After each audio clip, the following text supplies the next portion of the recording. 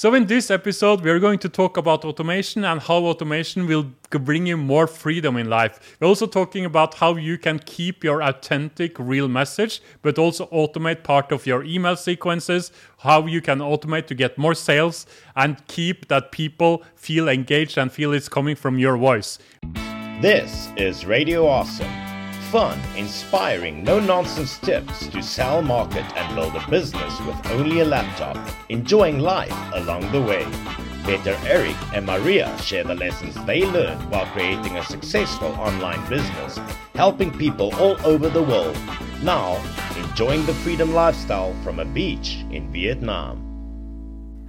So welcome to this episode, and today I have a legend when it comes to automation, and one guy who have been in the automation for online businesses and marketing automation for many years. And when we decided to move from what we had before and over to Keep or Infusionsoft, everyone recommended Greg like the guy we should learn from. So I also bought some courses from Greg, and I'm in a membership group that he has, and he's a awesome guy, like down to earth, really cool to chat with and listen to his live show. And he has a lot of knowledge. So thank you for doing this and doing this podcast and live stream with me, Greg. Yeah, no, thanks, Petter. Eric, it's nice to be here. I'll call you out. I was just looking at your contact record in my Keep account, and I saw that as recently as last month, you were still going through some of the course content. So, or maybe someone on your team, but it's good to see that people are still building those Keep muscles. So, can you start tell me about a little bit about how did you come into this world of digital marketing, and how did the journey start for you? Yeah. So I graduated from university in the mid 2000s, 2007. And I started a business with a friend of mine right afterward. So I was, 21 years old, bright-eyed, no idea what we were doing. And we built a business in the beer industry, installing and servicing draft beer dispense systems for bars and restaurants and, nightclubs and all of that. And we ran that for about 5 years, and the business grew. And at the time, I thought that the fact that we were growing meant that we were doing everything right. But what happened was I wound up pretty burnt out. It took this thing that I loved, and I kind of grew to resent it. And I couldn't really figure out why, because I didn't have an introduction to the marketing automation world or the business automation world. So I didn't know to ask for the thing that we were missing. That business was entirely manual. My CRM was like a notebook that I kept in the center of my van and would write in. And then when people called me, I would circle them. It was 100% manual. And I think that that's ultimately what led to me feeling just like it wasn't serving me anymore. It drained me. And so at that time, I started dating my partner, Sarah, and we were in different states, 1,500 miles apart. And so I decided I was ready for a change. And so my business partner bought me out, and I moved to Arizona to follow her. And I didn't know what I was going to do. And when I got to Arizona, a friend of mine he said, Greg, you might want to check out this company, Infusionsoft, which is what it was called at the time. And I told him, I said, screw you, you don't know me at all. Why would I go work at a nerdy tech company when I'm a beer guy? But 3 months later, I was still unemployed. And so I went back to him, and I said, what was the name of that company again? And so I looked them up, and I spent some time on the Infusionsoft website watching videos and sort of trying to figure out what this software and this this company is all about. And I had my first light bulb moment. I had the I'll turn this, it went, it just like lit up. And I knew like, this is what I was missing. I could see the explanation of the way that automation could have solved so many of the frustrations that I was running into when I was running my first business. And so I was infatuated from the beginning, and it sort of became my personal mission to help as many small businesses and entrepreneurs as possible avoid the frustration and the friction that I had, and set up systems and processes and automation to help their business grow without requiring the manual input that ultimately caused me to burn out. And so I spent 3 years at Keep. It was called Infusionsoft, but the company has renamed to Keep. I spent 3 years there coaching new businesses as they got signed up, helping them, adopt the software, helping understand their business and translate it into, what systems are going to support the growth avenues that they have. And it's funny how being in an environment like that, helping small business after small business, it kind of reignited the entrepreneurial mindset for me. And I thought, I need to get in the game again. Like, I need to try a second time and try a second business. And so that was where, in 2015, that's when I left Keep to start MonkeyPod, my current business, still serving the same ecosystem, but working for myself and creating my own products and growing my own, customer base, and putting the lessons that I had learned as a Keep employee and as an onboarding coach, putting those into action for myself, right? Taking my own medicine, so to speak. Cool. And you say it like, so I look at you like a fun, outgoing extrovert, like really cool to listen to and all those things. And you are like a tech nerd. So, many of my clients, or many of them were listening to this podcast or this live stream now, they are thinking like, I hate this tech, I hate this automation. So can you tell me about what are, if you're a coach or a consultant or want to sell an online course, what is one of the things that can solve some problems with in the entrepreneur path to do more automation? Well, so there's a few ways to answer that question. But I think that it's smart for any entrepreneur to sort of examine their own resistance, right? If you feel resistant to technology or, automation, like let's open that up a little bit and ask yourself why. And the interesting thing for me is that, like, in 2010, when I was running the draft beer system, if you had come to me and said, like, Greg, there's this tool, it's called Infusionsoft, and it'll help you keep your contacts organized, it'll help you follow up with them, it'll help you close more sales, and then deliver, an experience that makes you proud of your business, I wouldn't have been receptive to that, because I didn't think it could be done in a way that, if you're a small business owner, if you're an entrepreneur, you're probably really proud of the experience that you create for your customers. You're proud of the work that you do, and you should be. And so the idea of using automation to replace any portion of the stuff that you are doing can feel uncomfortable, because it feels like you're compromising. And it might feel like you're letting go of some of the control you have over the way you serve your customers. And the reason I say that so confidently is because that's how I think I would have felt. I was proud of the work that I did, and I didn't believe that you could use automation to create the same outcomes, because if you could, what would that say about me, right? What would that say about the work that I was doing if a system could do it the exact same way? And so the mindset shift that I had, and that I would, give your audience or recommend that they consider, is that automation doesn't have to be a compromise. It should be an extension of you. Because it's not an arbitrary set of like code and cogs and gears, right? It is a very specific intentional process that a human set up that is happening automatically.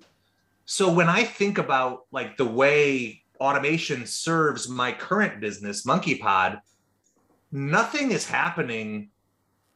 Well, things do happen that I don't know about, but nothing is happening that I didn't sign off on, that I didn't design, that I didn't intend. And I feel like that should give small business owners and entrepreneurs a lot of comfort and confidence, knowing that your customers are going to experience the thing you wanted them to experience because you designed it. You set up the campaign or the automation or the processes. You wrote the copy, or you recorded the video that they're watching, and then the thing that happens next, right? You designed this intricate process, and then all automation does is make sure that it happens consistently for everyone, so that if you are creating, the perfect customer experience, then you get to shift your focus to just putting more people into it, letting automation do the bulk of the heavy lifting. So I think that's where I would start for them, is to challenge, like, what am I worried about? And oftentimes it is relinquishing control, or they're worried that they might, lose some of the personal touch that you're proud of. And I think those are myths. I understand those concerns because I have felt that myself, but I've worked with enough small business owners that I believe automation doesn't have to be a compromise.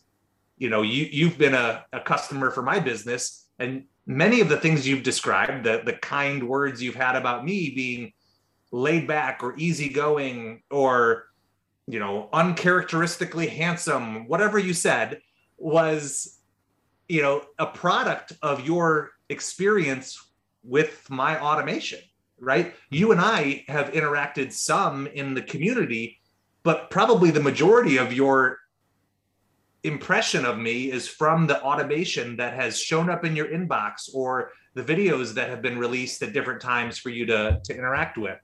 And I think that's, like I said, an extension of me. So I take a lot of pride in that. Yeah, and that's a good way to start it, because one thing that I hear from many is like, I see, for example, from us, I see all this email they're sending, and I had one guy I talked with this weekend. It was in a sales call I had, and he said something like, I've been following you for 4 or 5 years, and I've been on and off your email list because sometimes it gets too many emails from you.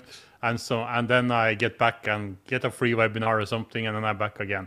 But what you are really, really good at, you can say, like, you talk about tech nerd or whatever. I think your copy is so good. So how do you think for yourself when you design a new automation to keep your voice in the emails or also in the videos? And how do you think about that? How do you make this so natural?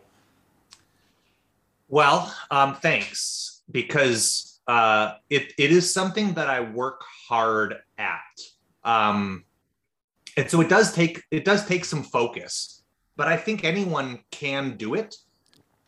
For me, I write all of my own emails, so everything that my system sends out has come out of me, and it took me a while when I was first getting started, because I found that when I would write an email, I would sort of switch gears, and like my voice would change, and I would be a lot more proper and a lot more formal.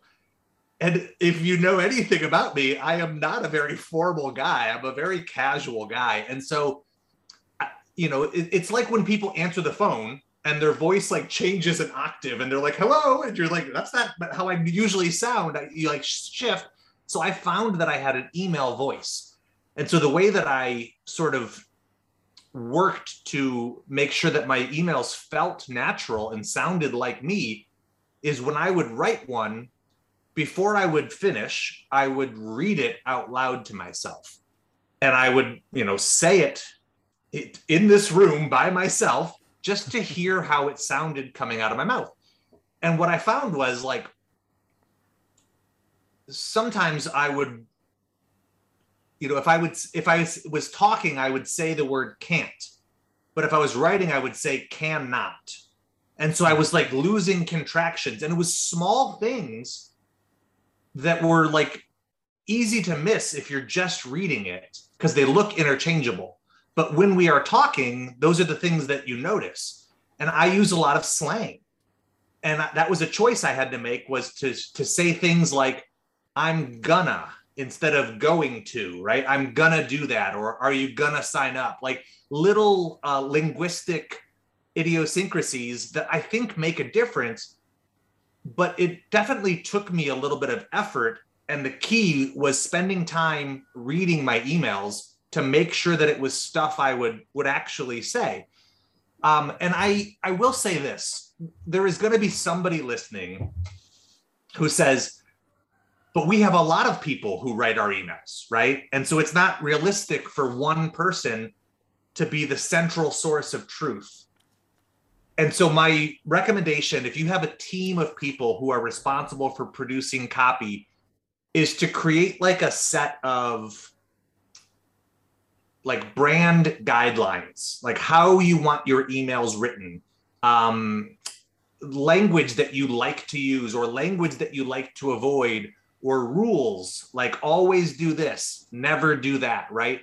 Is to create a set of those types of specifications so that your different team members have alignment over the types of things they're writing. And you could even go so far as to use like a list of verbs or adjectives that your brand gravitates towards. And the more you can like standardize that language, the more your different emails written by different authors will start to feel aligned, and it will build an overall like comprehensive feeling or personality for your broader marketing impression and that you're creating for your customers. So I actually have some resources on that. I'll be happy to relay to you if you'd like to put them in the show notes or share with anyone, because this is something I'm not a trained copywriter. This isn't something that I have spent time going to school for. It is something that I enjoy, and I've read a couple books on it and like spent some time refining my own work. But enough people have come to me saying like, how do you do it? That I believe my copy must resonate with people to that extent. So, and I have no secrets. I'm happy to share whatever it is that works for me. So if that's valuable for people, I'll happily share some resources there as well. Yeah, cool. That's great. And can you tell me about, or a little bit, how long are your automation with emails? Like, how is it weeks or is it months, or how long are they? How much are on automation in your company?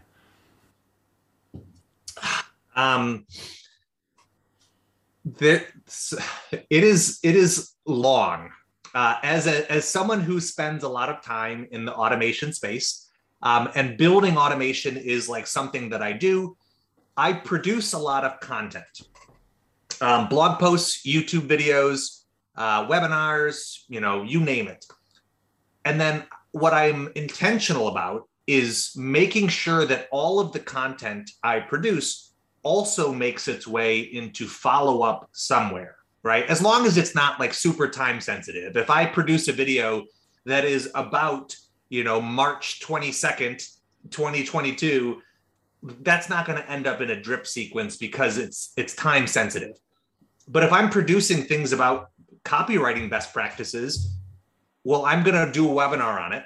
And then I'm going to do a blog post with the lessons from that webinar. And then I'm going to do an email in my nurture sequence that references those assets for people who want to learn about them, right? And I'll probably clip out a few sound bites that wind up going to Instagram or Facebook, to promote those as well, right?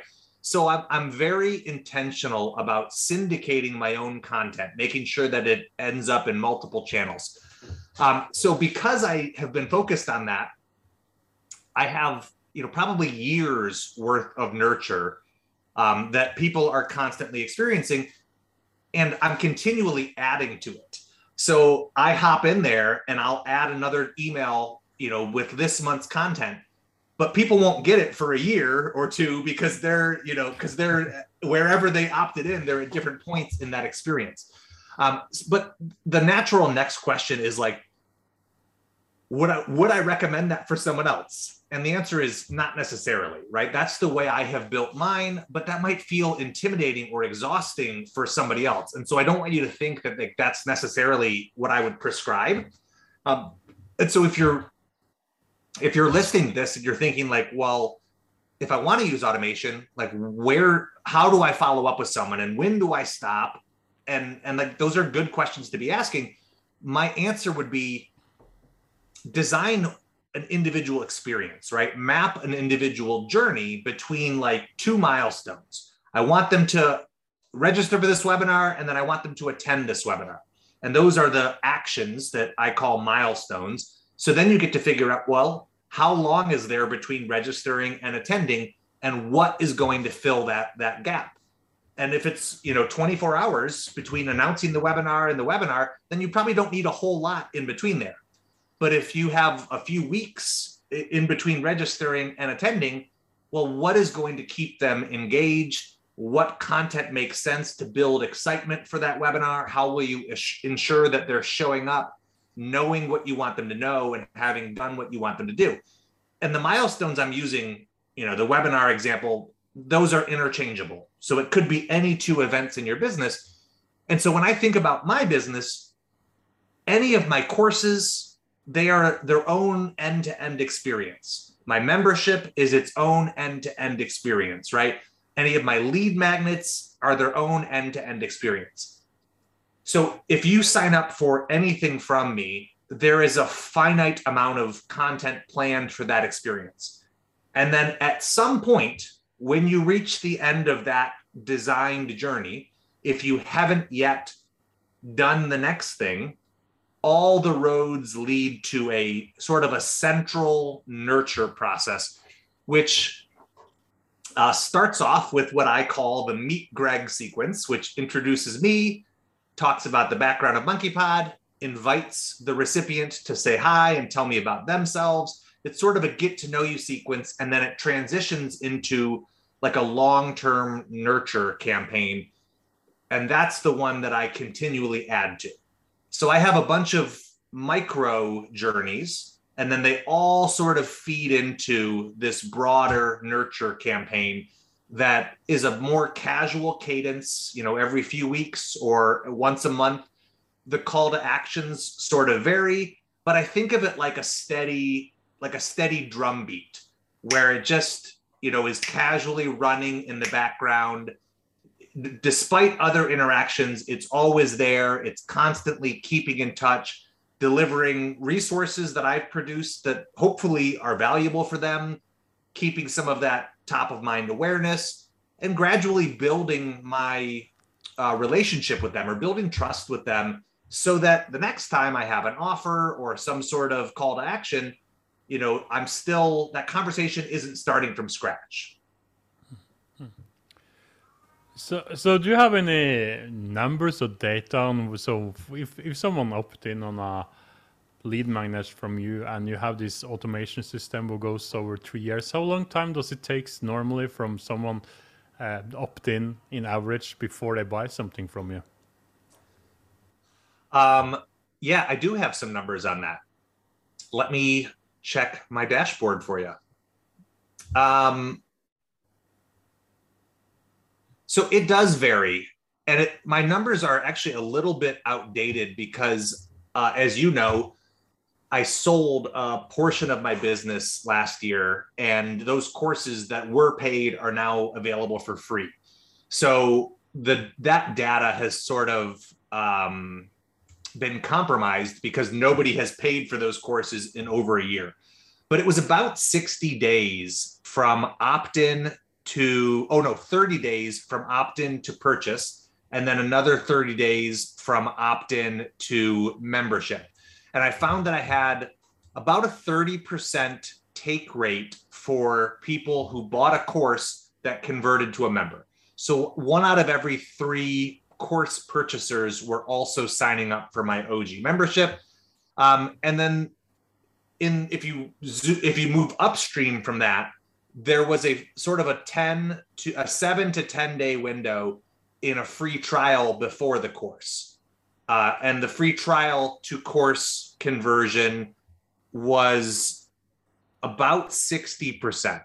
So just over half of people who took a free trial wound up buying a course. The course purchase was on average about 30 days into that, their experience in my system. And then another 30 days with the course content, 1 out of every 3 were becoming members.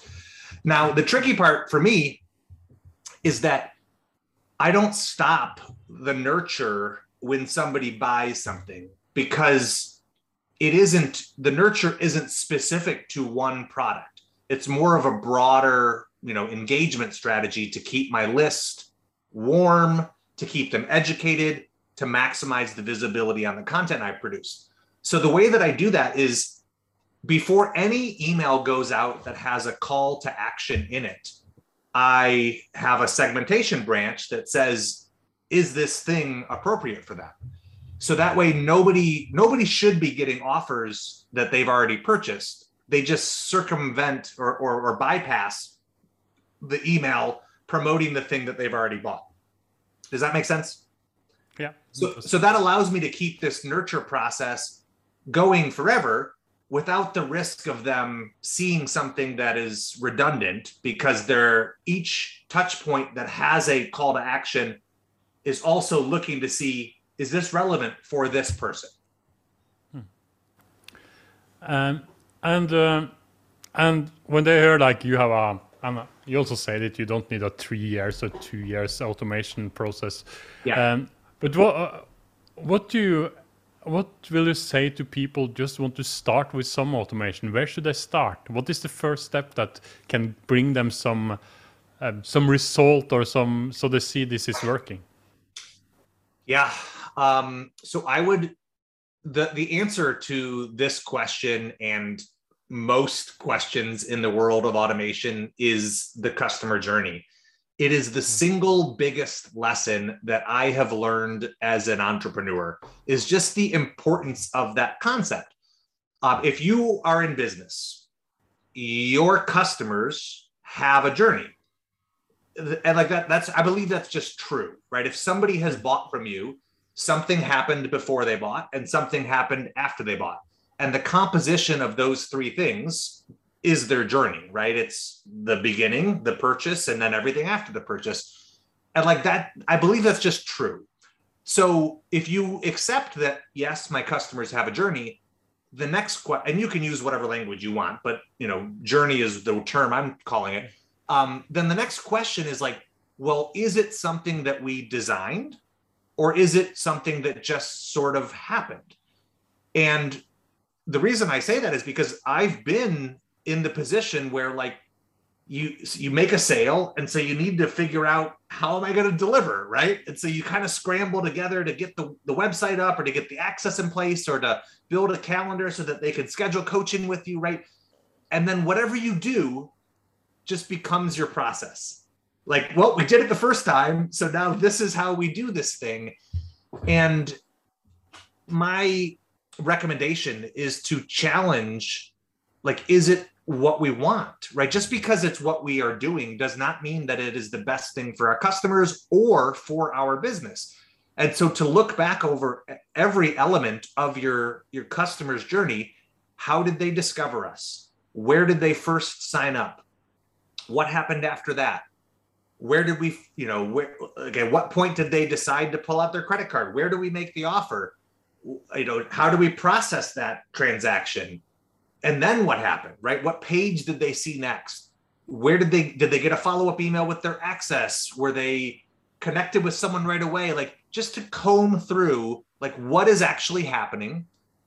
And then to ask yourself, what should be happening? And automation's job is to close the gap between those two. So to help take your current reality, whatever it is, and to make it your ideal reality. If you only had one customer, right? And you could spend all of your time on that, what would you create, right? If you could give them all of your attention, all of your focus, like what would that experience look like for them? And then how can we use automation to get as close as possible to that ideal customer experience so that each person who signs up, is having their questions answered, that they're getting responses, that they're having their doubts addressed before they even articulate them, that before they buy, they've answered the right number of questions, that the product that's being recommended is the right one, that once they buy, there's a experience that is going to create a testimonial that you can use to, collect the next batch of leads. Like all of that should be, all of that can be designed in a way that makes it predictable. And I think predictable it sounds so ordinary, but sometimes that's the goal, is we just want to know, we want to trust that month after month, year after year, we built something that is going to perform in a way that we expect, in a way that gives us confidence to build our life around it. So that's a kind of a meandering answer that doesn't really give someone specific instructions for where to start. So here's what I will say. Make a list of everything you spend your time on, right? Just for a day or for a week. Try to track everything you do. And some of those things you probably enjoy doing and are a good use of your time. Coaching people one-on-one, delivering a live webinar, right? There are probably things that you are great at that only you can do. But on that list, I would wager there are plenty of things that are not the best use of your time, that you are still doing because you always have. And so that's the list that I would use automation to attack. Say, how can I spend less of my time doing the things that aren't the best use of my time, doing the things that drain you or make you feel burnt out, and more of my time doing the things that I'm world class at. And the thing about automation is it doesn't mind. It doesn't complain. It just does the things we ask of it. The challenge there is being able to look at that list and know, well, what can automation do? And how do I, begin to take this scheduling process that is so annoying and frustrating for me and fully automate it so that customers just show up for their calls, with all their questions answered, right? And that's where, it takes a little finesse, maybe working with a coach is a good idea, or maybe there's programs that will break that down for you. But that is the challenge, is to have that automation lens and to identify the opportunities where automation can lighten the lift for us or for our team, right? As proud as you might be of the team members you have built, there are probably things they are doing that automation could do, and then they could spend time with their native genius or making your life easier. Does that help? Also, does that make sense? Yeah, it really helps. And my mentor is Todd Brown, and maybe you know him. But I had a chat with him for I think it was 4 or 5 weeks ago. Yeah. And we talk about this evergreen funnel or automation and all this thing. And he said something really good about it, but also I think you are totally agree on. It's like, if you do a lot of manual thing, you never will get you can get up and downs in the result. But if you get automation or evergreen or something going on, you'll just see the data on it, so it's really working. And that's also how you can get more freedom in your life, like an entrepreneur, to know what is going on. I will get the last 6 months, I get so many sales on doing automation or evergreen or something like that. And I know the 6 next month, it will come the same. But if you do things live, you can think about that. Or if you do things manually, you believe that you have a process, but it's still human involved in it. So it can change also. Yeah. And I think if I can touch on something that you just reminded me of, one of the like really rewarding parts of automation is that it takes effort to automate something. You have to think through the process, you have to design the technology, you have to test it, you have to write the copy. And so that initial friction sometimes feels like more work than just doing it yourself. And so I get that. And if you're like listening along going, yeah, well, like I have to map all this stuff out and I would rather, it's not that much work to just send the email, right? The reason that I think it is worth it is because automation pays compounding dividends. So once you automate something, it may only take you 5 minutes to do it. But if you do it 3 times a week, that's 15 minutes a week. That's 30 minutes every 2 weeks. That's an hour every month that you are adding up, right? So like if you automate it today, you saved you put that time, it may take you an hour to automate it or 3 hours. But in the course of 3 months, you've made your time back. And in the course of a year, you've made 3 hours of extra time. And if you look for those opportunities, those minutes turn into hours and turn into days that you have bought back for yourself.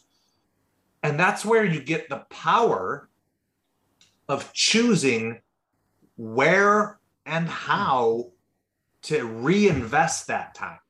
Because you can put it back into your business. You can develop another revenue stream or a new product to launch, or you can start a different business. Or you can just spend more time with your family, right? Like you get to choose what you do with that time. But there's something really inspiring about that, the liberty of that choice. And automation is what creates that space for you to breathe, right?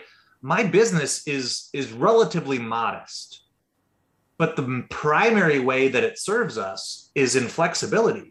My partner and I hike several times a week. Like I mentioned before we hit record, we're fostering a dog. We love to travel. Haven't done as much of that lately, but like we've created a lifestyle that wouldn't be possible without the backbone of automation in my business.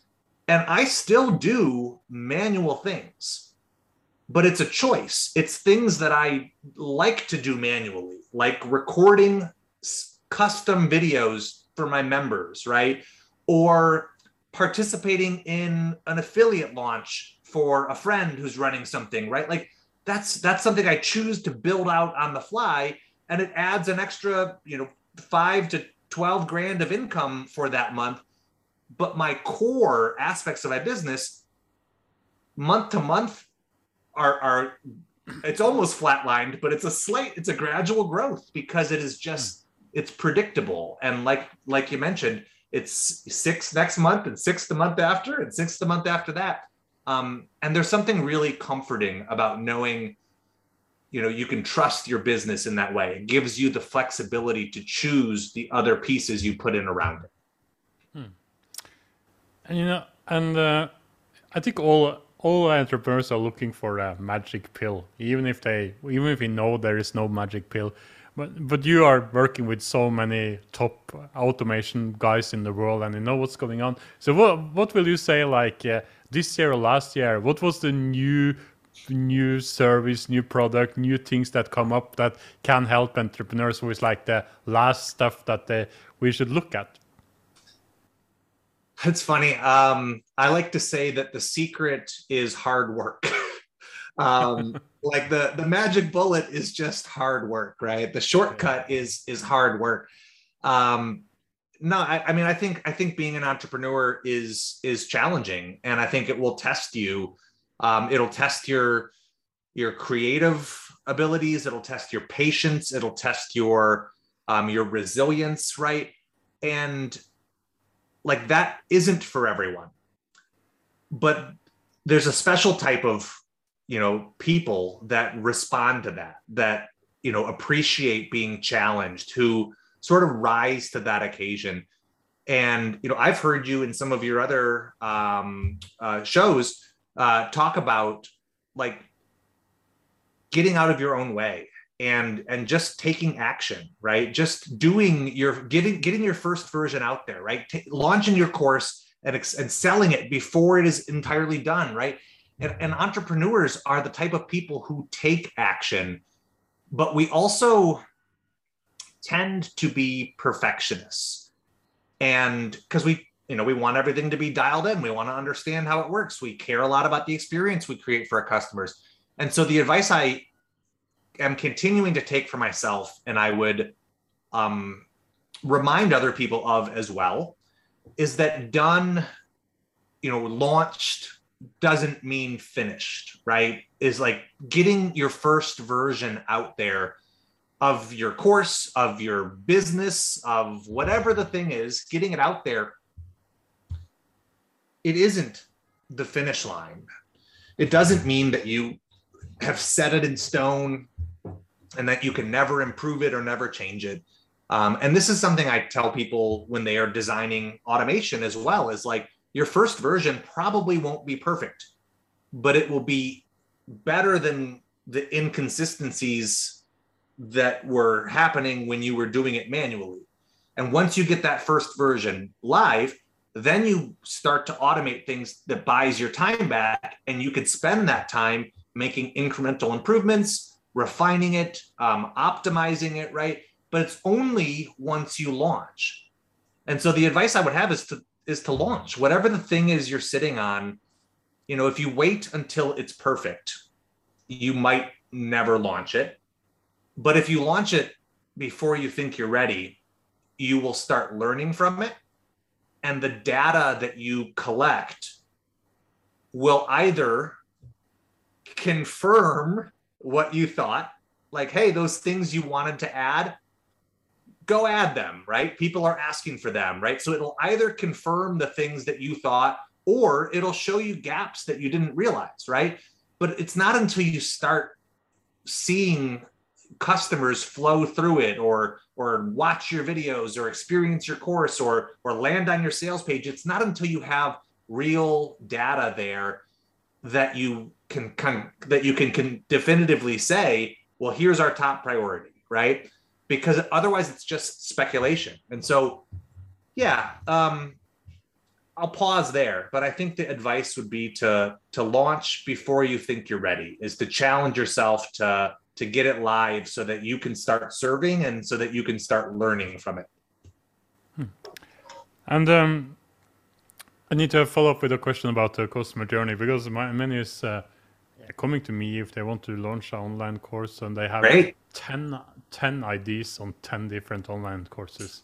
Yes. And of course, we are on the same page there. So the first thing I'm saying, like, can't do that. But can you explain from your side, why is the customer journey more important than having different audiences for different courses? Well, I don't know that it's more important. I think, building an audience with whom your voice resonates is hyper valuable. So I don't want to take anything away from that.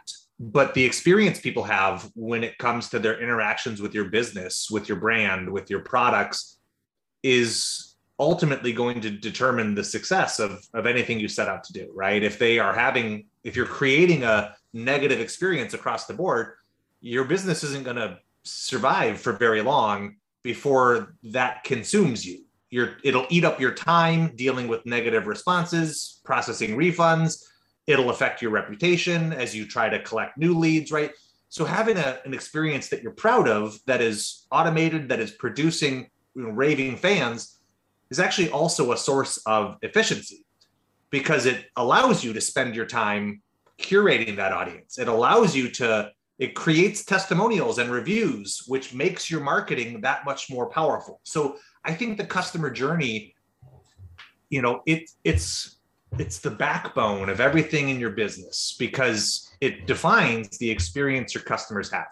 Now, you mentioned 10 different courses, right? Or having a bunch of different, audiences or offerings. In an ideal world, the customer journey would be a straight line, right? They start here and they end here, and this is what happens in between. But that's not how most businesses work, right? They could start here, they could start here, they could start there, and they could twist and weave, and so the reality is, like, they could have, your business could have multiple journeys, right? Especially if you have multiple products. And so that's okay. It just gets a little more complicated. And my advice would be to, map each individual journey. If they come through this ad and they buy this course and they join this program, what does that journey look like? And then if they come through this one and they sign up here and then they join this, like, what does that look like? And the key isn't having necessarily a singular path, but just making sure that everything that they experience is something that you designed.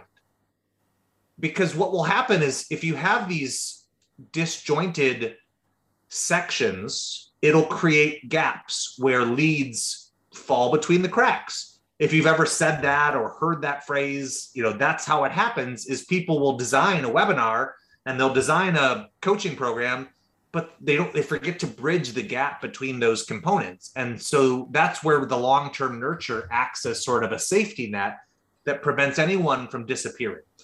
And so the reason I focus so heavily on journey is because it forces us to think through all of the variables and ask ourselves, well, what's going to happen if they do this? What's going to happen if they don't?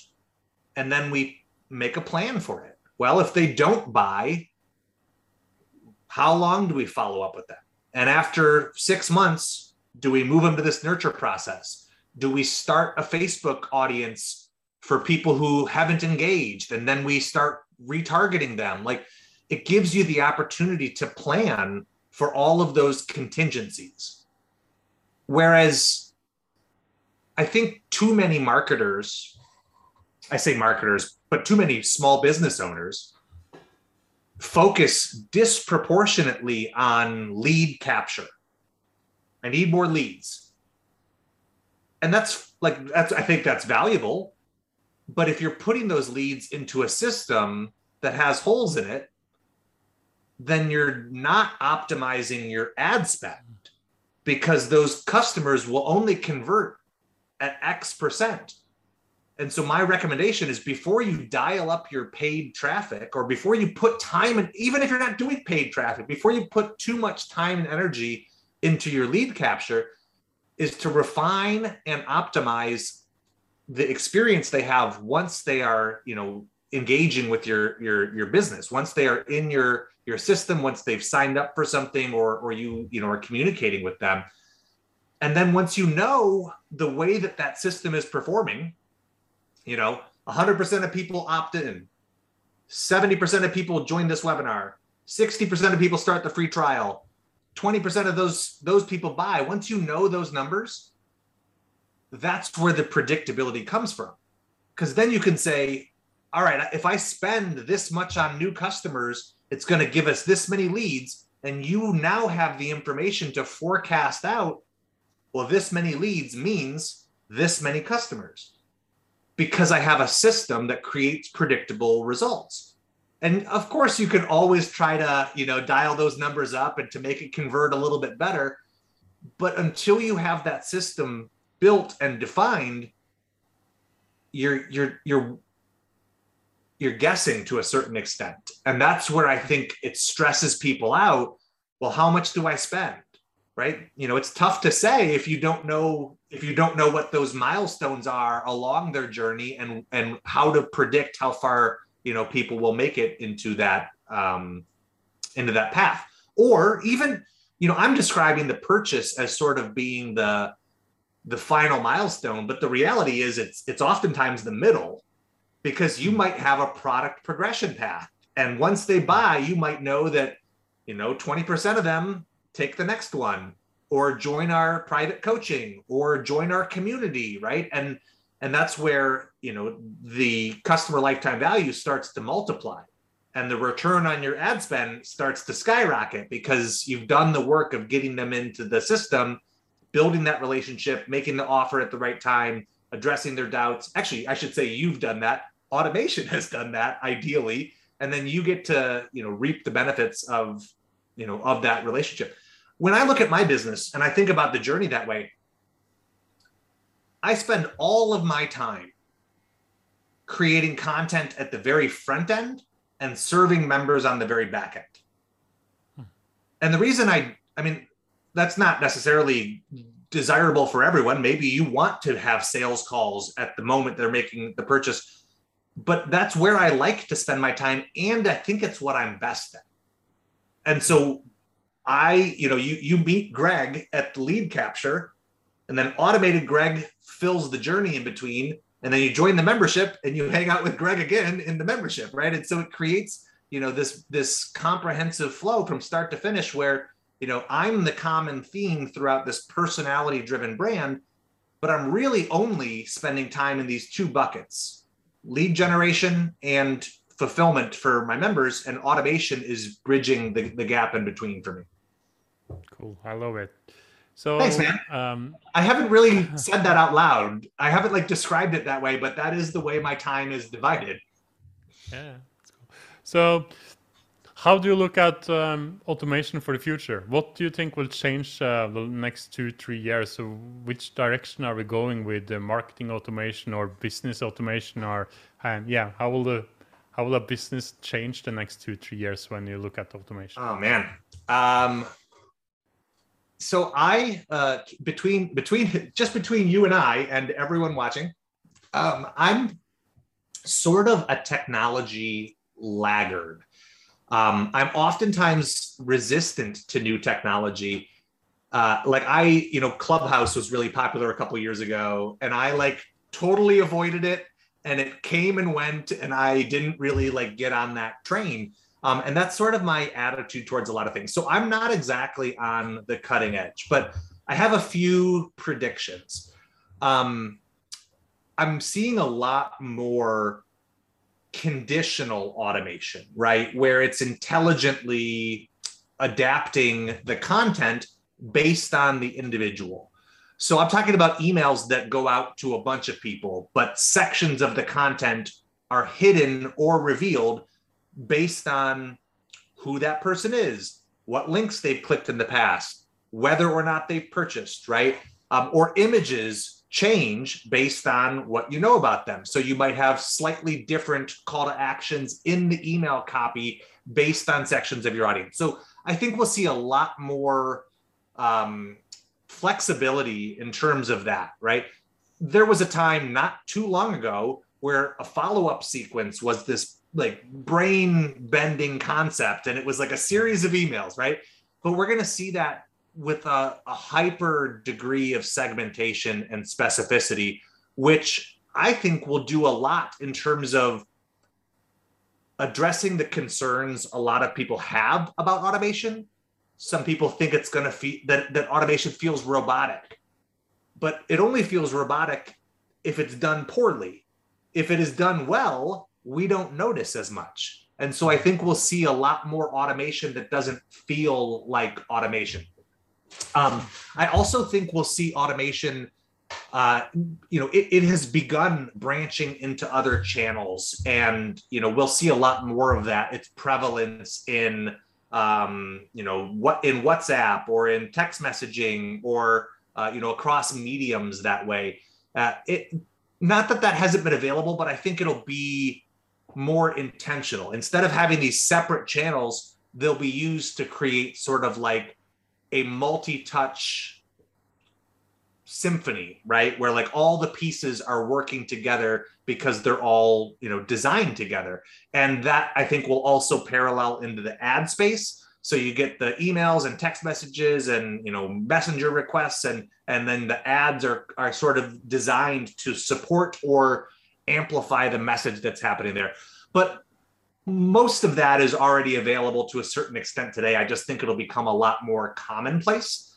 The biggest innovation that I have seen recently that I'm excited about is AI-driven copy generation. So AI copywriting.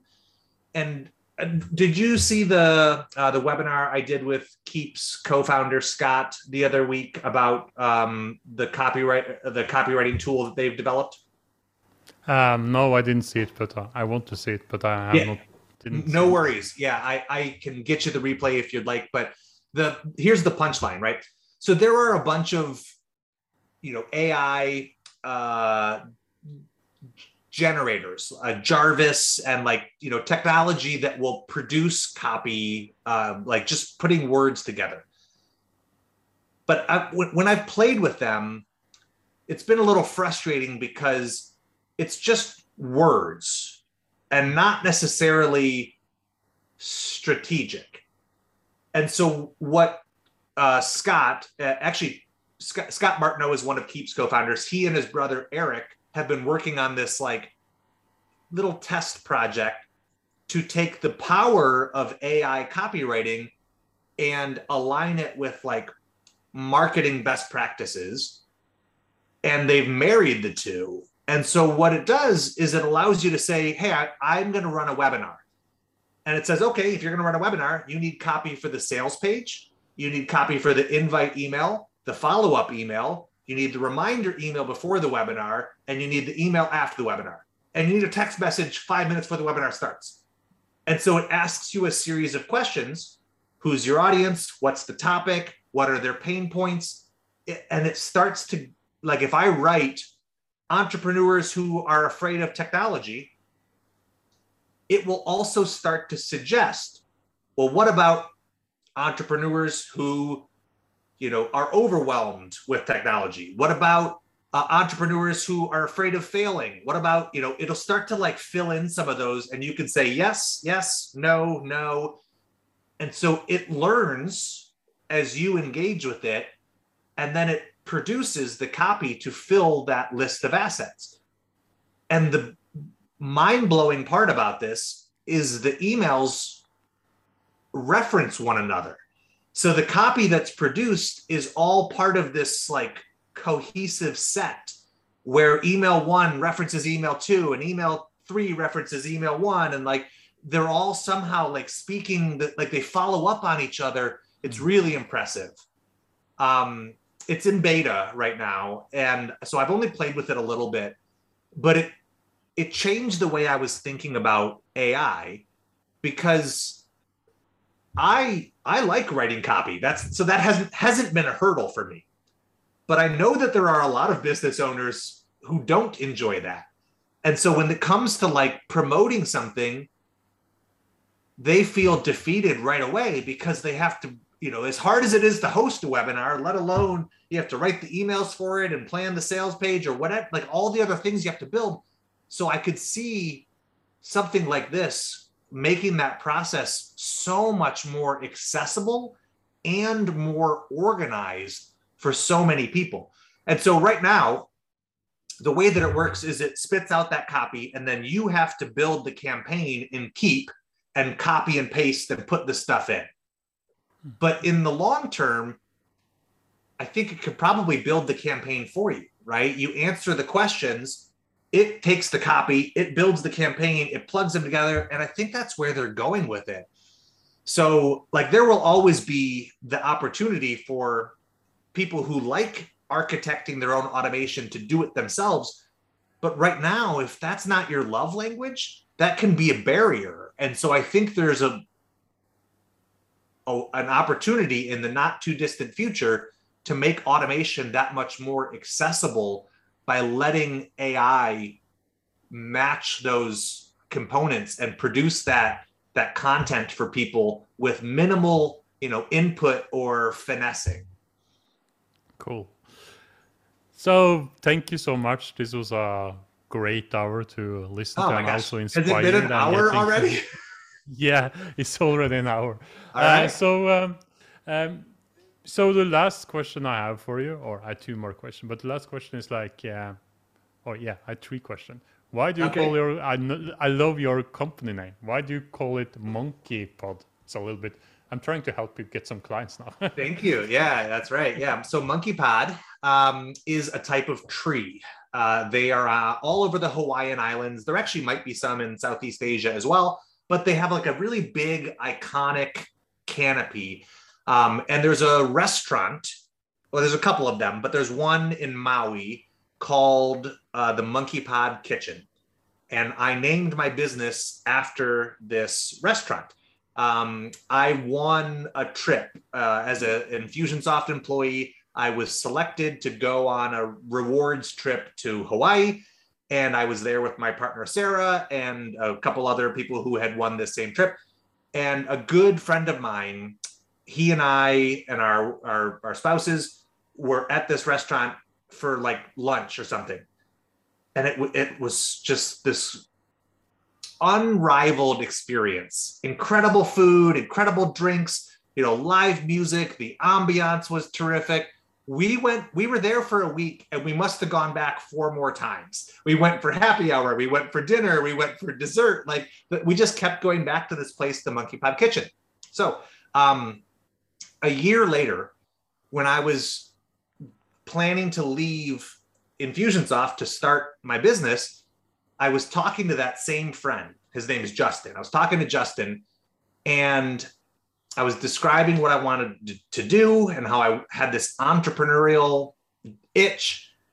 And he said, Greg, I want to come with you. So I said, great, let's do it, man. Let's jump, right? Let's quit our jobs. We'll start this business together.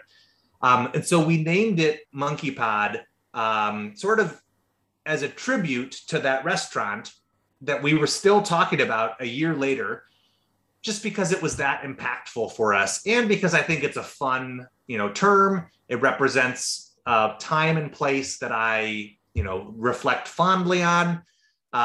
And people ask about it. But the funny part of the story is that it didn't work out for Justin to join me.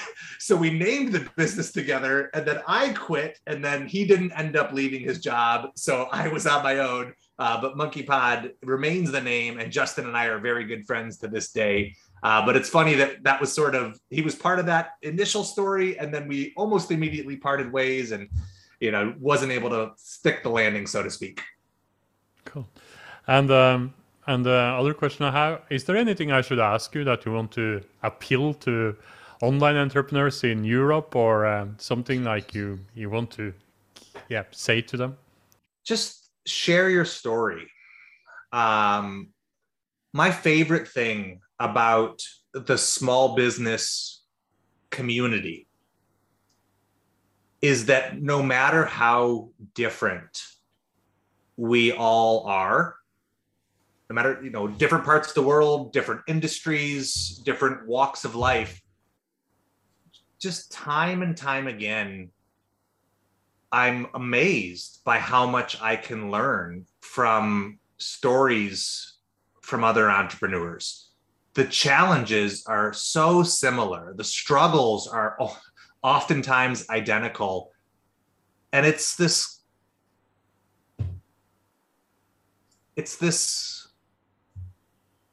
I don't know, bond. It's a common bond that I feel when you meet an entrepreneur, when you meet a small business owner.